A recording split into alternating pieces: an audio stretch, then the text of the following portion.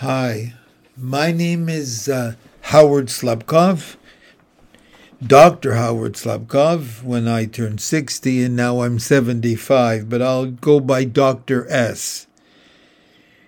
When I was not yet even a teenager, I was in love with the public library in St. Catharines, which is where I was born and raised.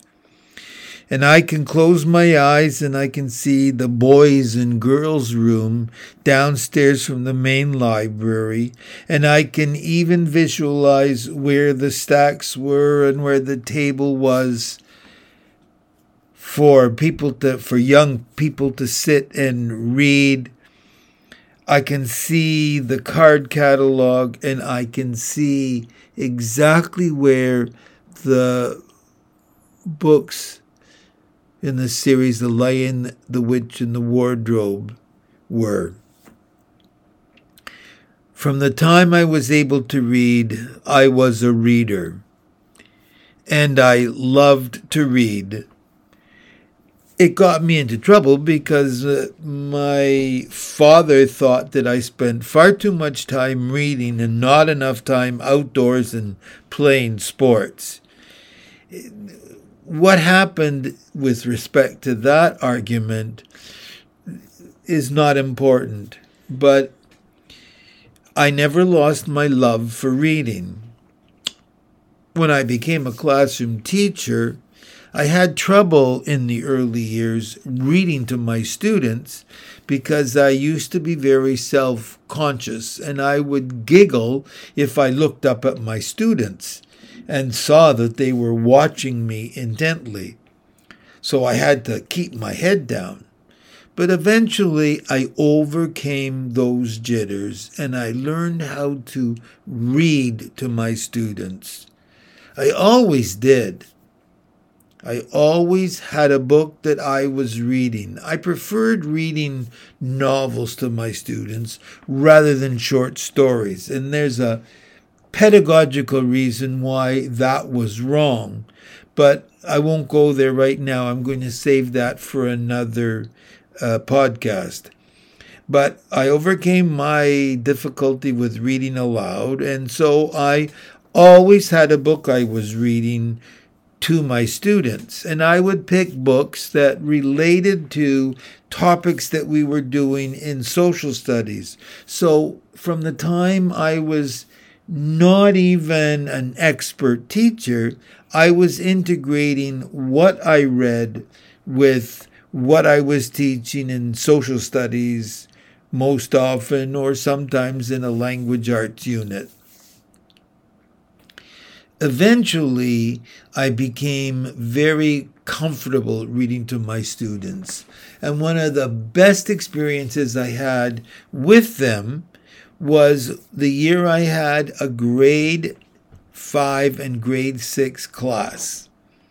And I read books like Sounder and The Yearling and Two Against the North to my students.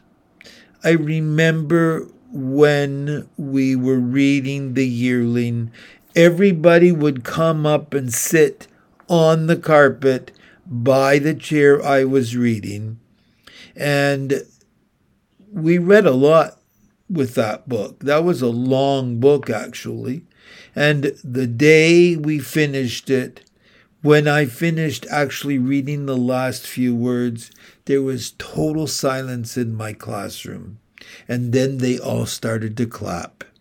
And even now, when I remember that, I am very moved by that memory because my students were moved by my reading.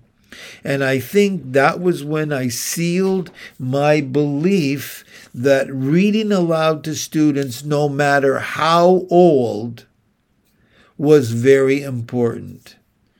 Eventually, I became a consultant for my school board, and then at the age of 60, I completed and defended my dissertation to become a PhD, a doctor of education.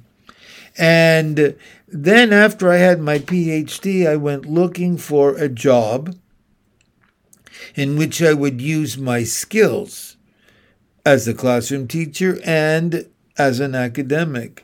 And I got hired by Niagara University, which was then one of a few offshore, meaning not in Ontario or Canada, programs that were allowed to teach Ontario students inside Ontario and give them degrees from the home university, which was not a Canadian university.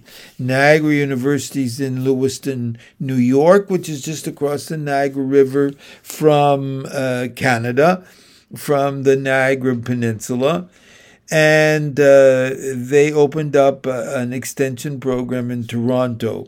And what happened was that when I went looking for a job, I found out that Niagara was looking for teachers in their College of Education, and I applied and I was offered a job immediately.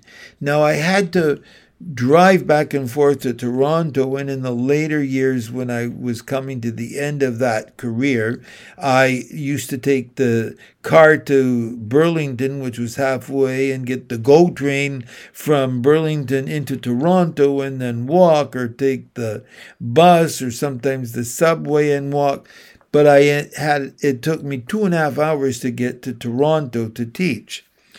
But the courses I taught were integrating language arts in the primary and junior divisions, and science, teaching of science and mathematics in the primary and junior division. And eventually I became the chair of that program for teacher education in Ontario. But from the day I started to teach the course in teaching language arts in the primary and junior division, I emphasized the importance of reading aloud.